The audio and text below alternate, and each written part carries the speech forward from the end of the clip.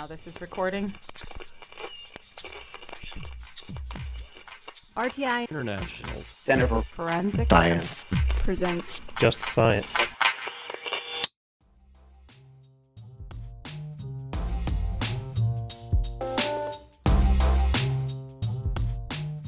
Welcome to Just Science, a podcast for forensic science professionals and anyone who is interested in learning more about how real crime laboratories work.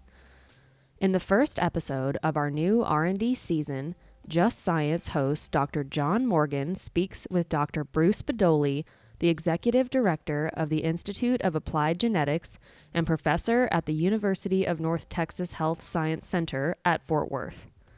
Did you know that if you swab a 1 centimeter square area of skin, you'll recover up to 10,000 bacterial cells? Microbiome profiling for forensic identification complements partial or inconclusive STR profiles to increase resolution for human source attribution. Performance assessment is underway, and preliminary data indicate that the candidate panel can characterize human-based selected microbes even at initially low abundant body sites. Listen along as John and Bruce explore research surrounding human microbiome flora and their implications on forensic science. This season is funded by the National Institute of Justice's Forensic Technology Center of Excellence. Here's your host, Dr. John Morgan.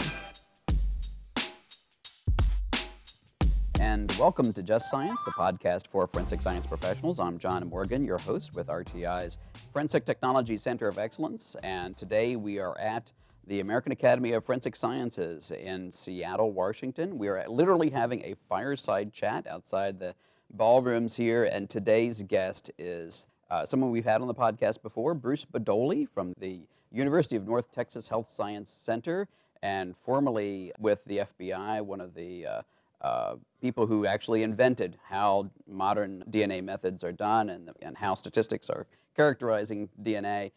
He's giving me the, well, not really, but without his presence at the FBI providing that scientific foundation, we would not be where we are as a field today. Welcome, Bruce, to the program. Yeah, glad to be here. How are you today? I think I'm doing okay. It's cold as all get out in Seattle, and so I'm told it's not supposed to be like this. That's what they tell me too, but I think they've been lying to us. So you're working right now, you're really focusing in on the human microbiome and particularly the skin microbiome, is that right?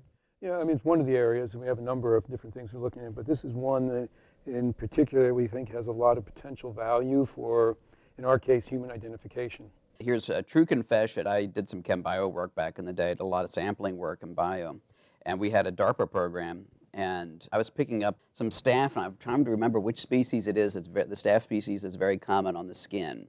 It's not one of the ones that makes you sick unless you're very immune compromised. And Staph aureus. Probably, yeah.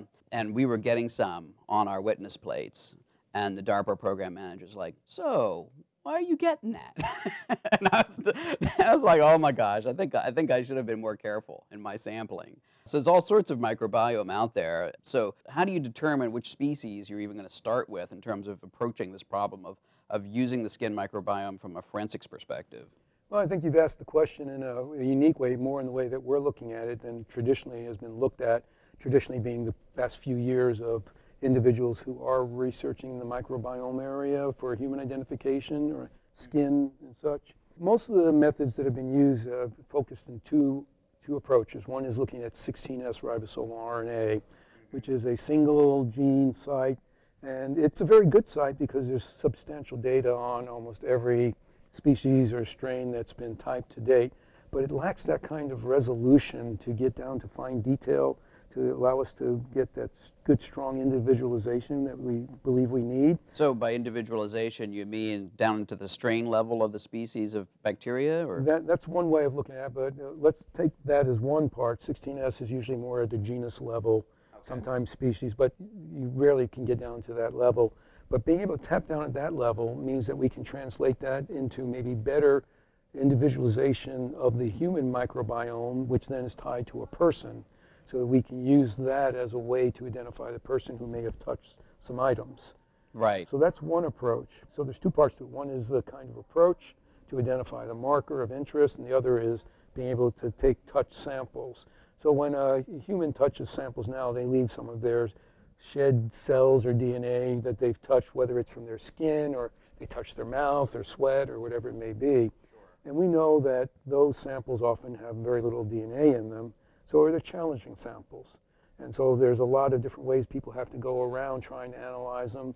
New technologies like probabilistic genotyping are helping to facilitate that, but one can never do better than the quality of what the evidence is when you start an analysis. Well, yeah, I mean, when you're talking about low copy numbers in the single digits or 10s and 20s, you're really looking at clutter as well. I mean, there's a huge amount of human DNA all over the surfaces that are in the world here. And it's the same sort of issue, but even if you get it, and let's say even it came from just one individual when you touch the item, you have very low level. There's a lot of those stochastic effects and things dropping out. So if you enhance the sensitivity, you get contamination or drop in.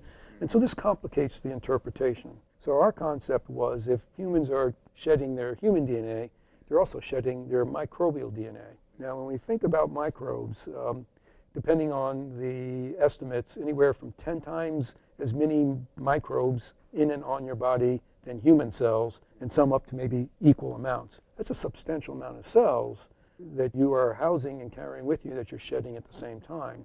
So if you're shedding microbial cells, and we can associate them back to the host that shed those cells, we could use that independent of or in conjunction with the limited human DNA and probably get a more robust identification of an individual. Obviously, because of my prior work, I'm familiar with the fact that there's a fair amount of microbiome, as it were, on the skin. But generally speaking, when people think about this, they're thinking about gut bacteria and mouth. But even on the skin, there's very particular areas where there's biome. I know there's a guy, I saw some research recently, a guy trying to adjust the biome of the underarm to eliminate the bacteria that produce odor. Yeah.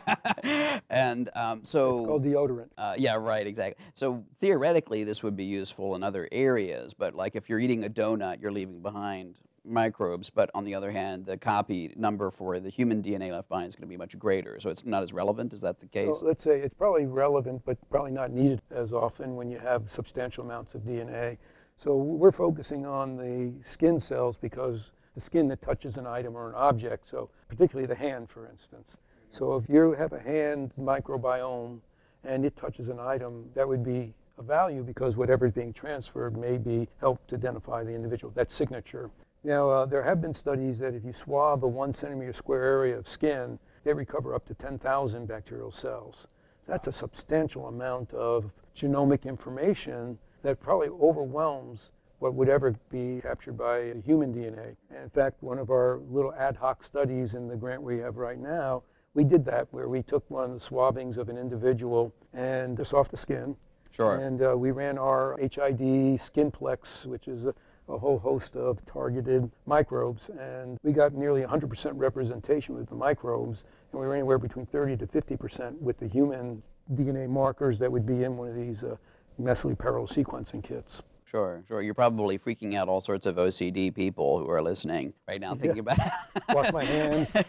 I guess the bottom line here really is it's a signature like anything else, so the questions are, how unique is the biome or particular bacteria? Are you focusing in on particular species, I assume? Yes, so as I was saying before, there was this approach where most of the individuals look at 16S ribosomal RNA.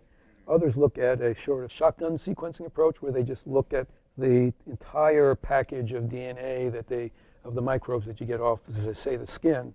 Each has advantages and disadvantages. The 16S, one target, you can enrich. You can see great depth of all the different species or strains that have that, but you can't get to that resolution level, so say at the general level. The whole genome sequencing approach looks across the entire genome, but when you think of having thousands of species and you're looking across it's a big data problem. Well, more than just data, you're going to not fully represent anything, and you're going to miss data. You have a lot of stochastic effects as well. So these two extremes aren't where we want to be. We want something in between. So what we've done is we go to that original shotgun sequencing data and we mined it for those species that are very abundant in the human skin and that are informative across different parts of the body.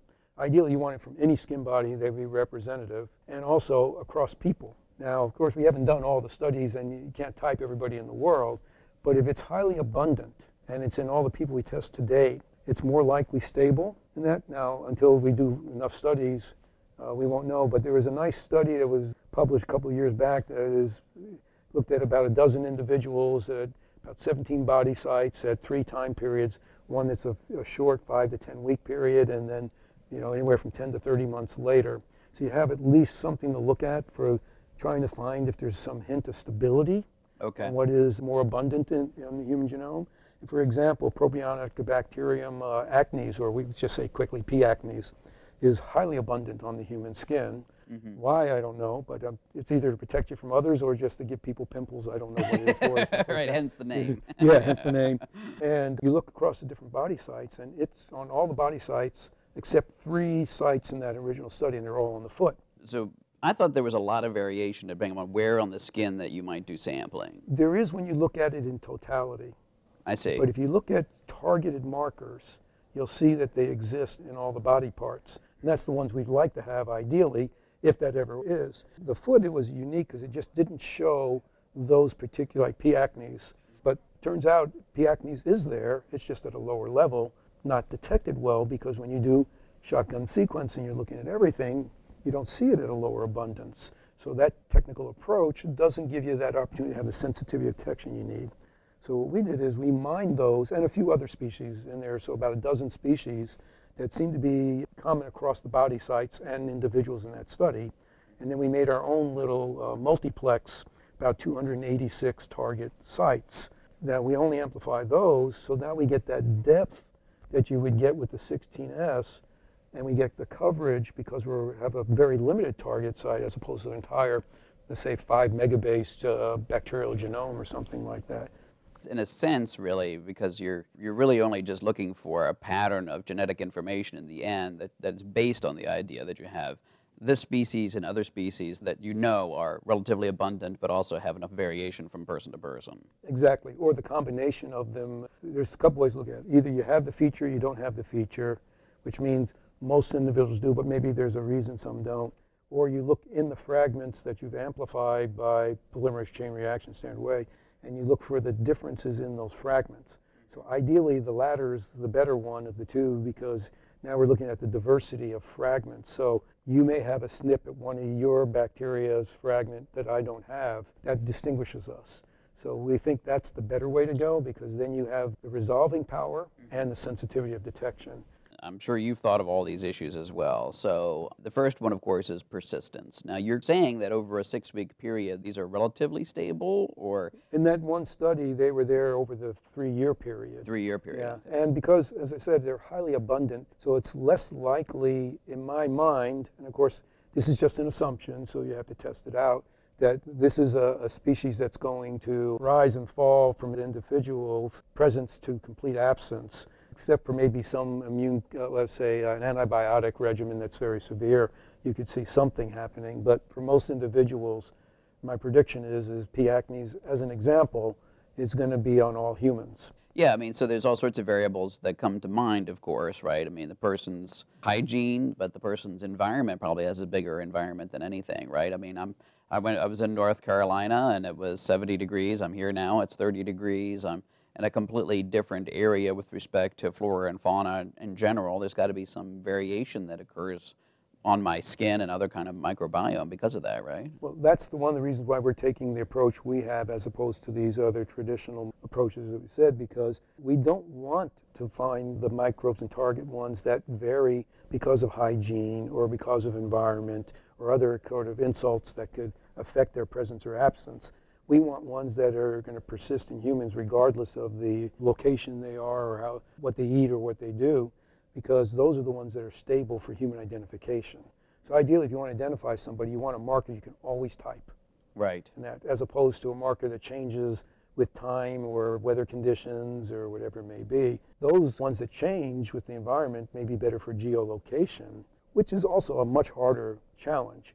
Well, yeah, people have tried to use microbes from soil for geolocation, and that's extraordinarily difficult. Well, you saw one of the presentations in the workshop yesterday was an individual who was doing that work, and it convinced me that it's a very, very difficult problem, which I think we already knew.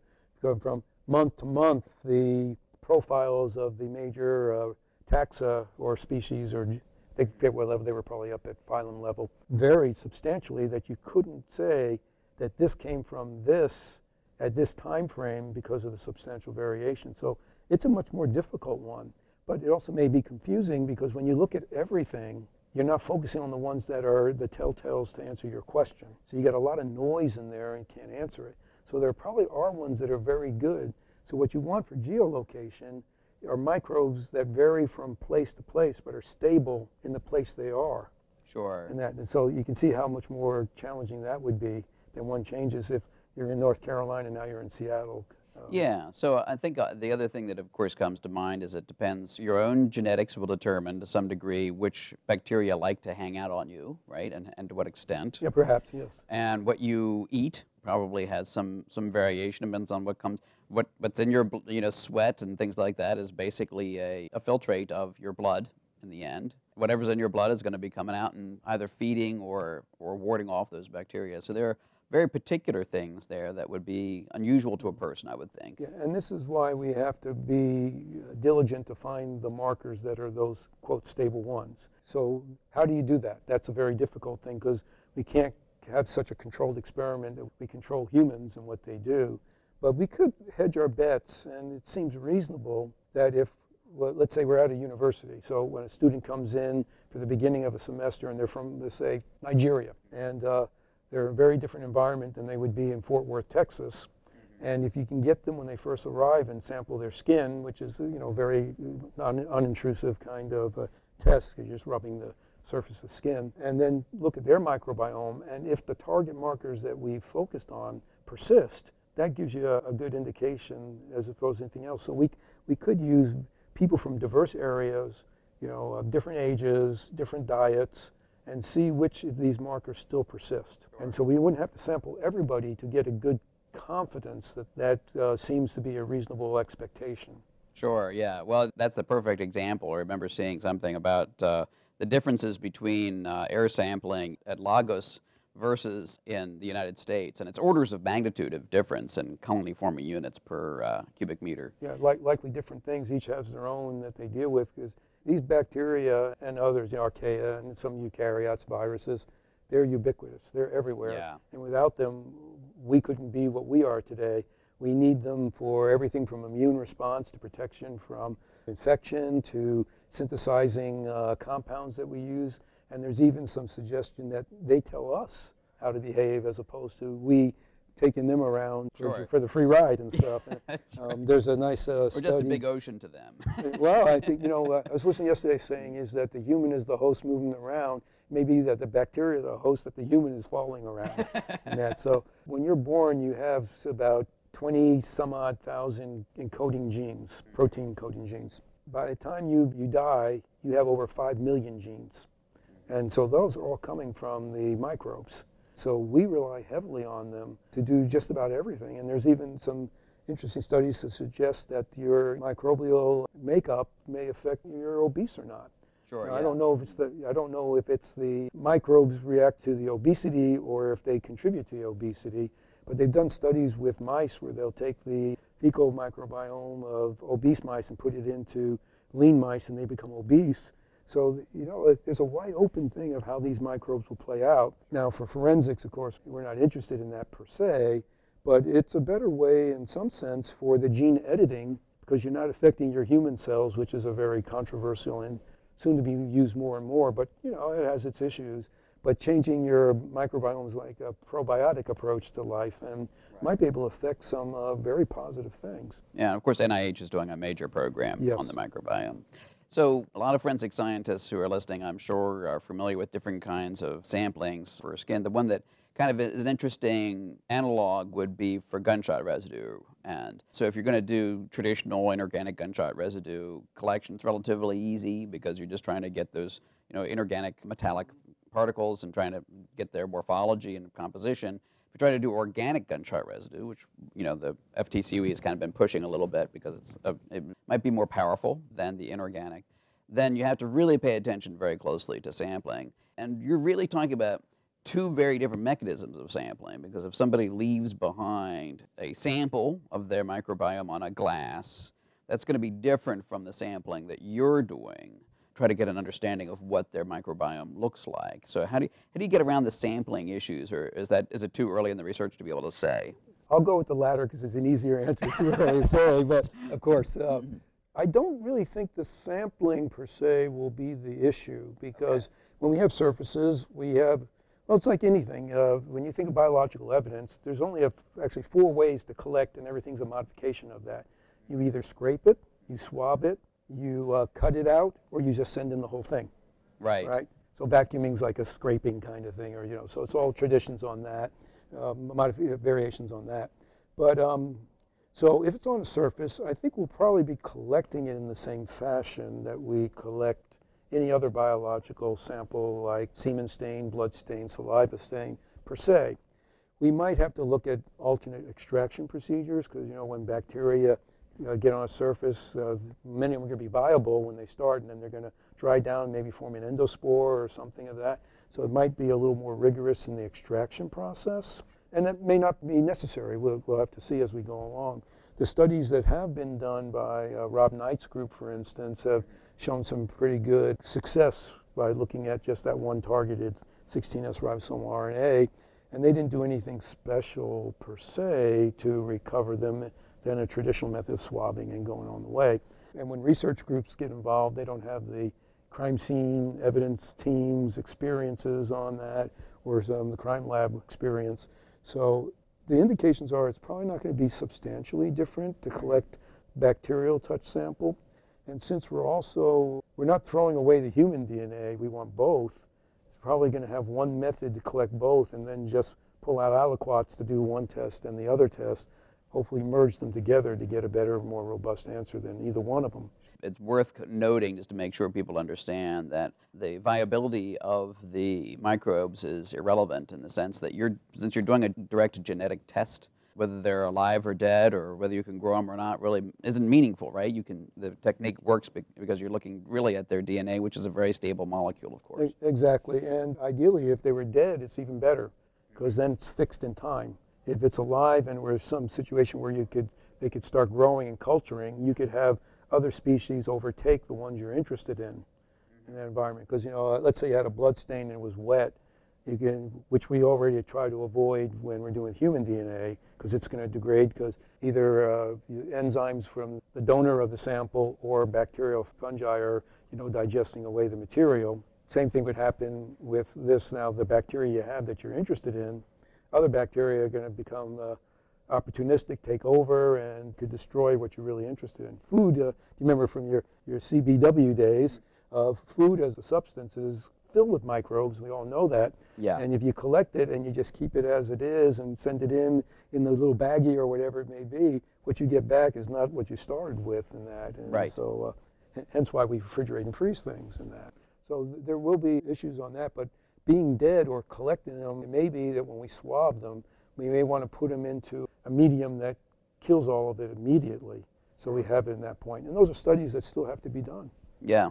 This is, it's interesting, because the basic approach of what you're doing, in terms of some of this idea of trying to use microbes to do forensic work, is something that's developing in a bunch of different avenues. There's folks who are looking at it from the body farm taphonomy kind of perspective, trying to say, well, as the species change based on what somebody ate and also their level of decomposition, both ante and post-mortem, that can be used as a time of death estimation. There's folks who are looking at it, I know, for looking for trace, looking, for example, at carpet fibers and seeing what kind of microbes there might be in the home.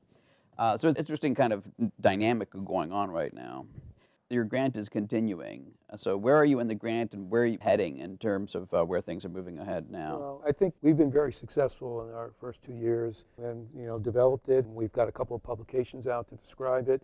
And we're just finishing up the last phase of this grant, which was to have a substantial number of individuals. Because first one we did on 8 individuals, and 8 doesn't sound like a lot, but when you're doing 3 different body sites with triplicate samplings, you do 72 samples with a very elaborate laboratory process. It's a lot of work. So we're now collecting up to 50 individuals to finish this grant and meet our what we proposed and our obligations.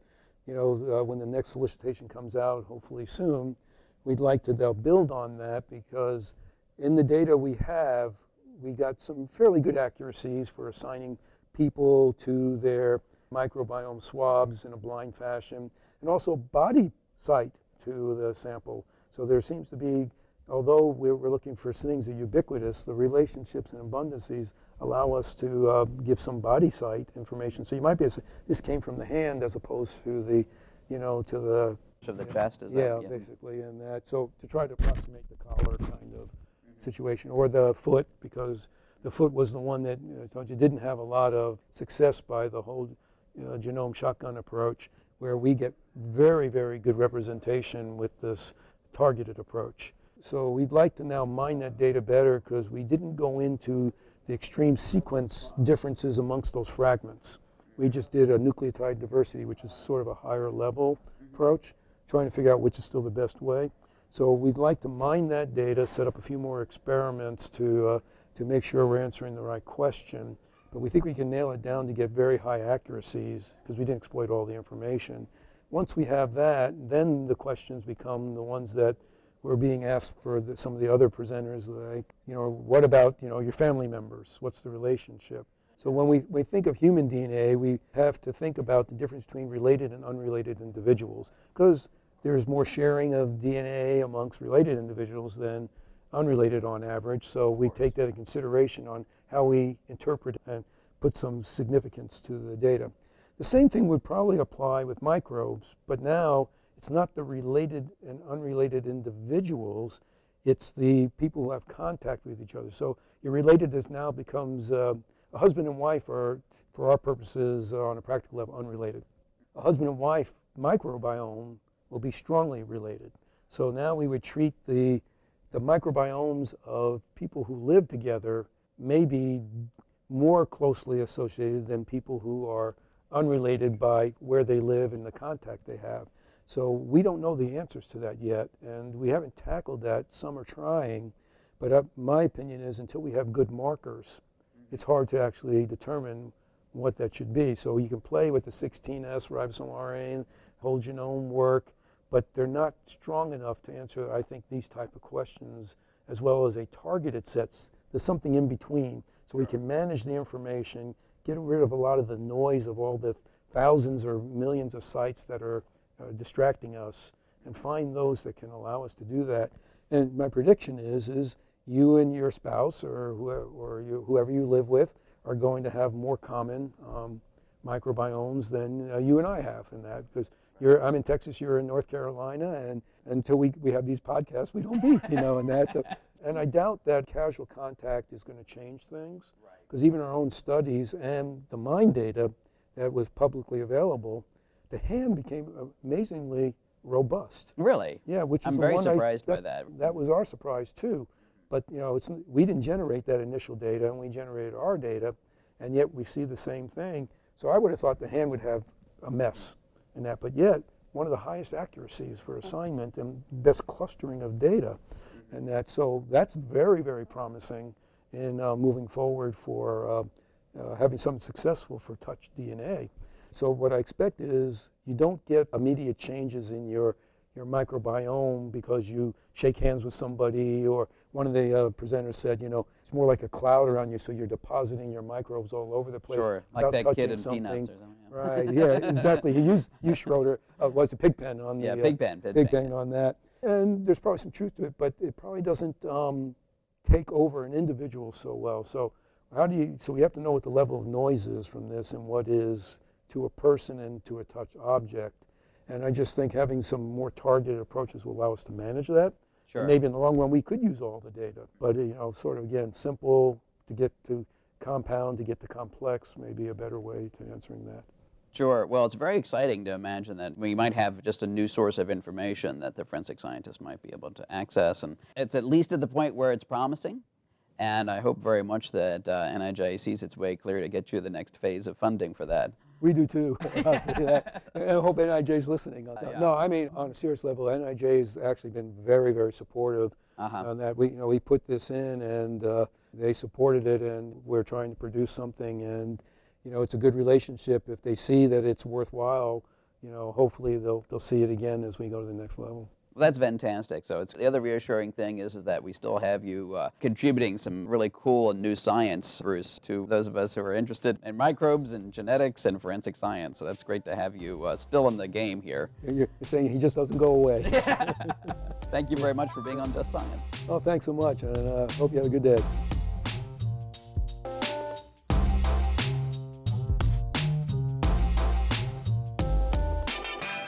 Next week on Just Science, John speaks with Dr. Kenneth Kidd of Yale University about how microhalotypes analyzed by massively parallel sequencing are valuable forensic tools. Opinions or points of views expressed in this podcast represent a consensus of the authors and do not necessarily represent the official position or policies of its funding.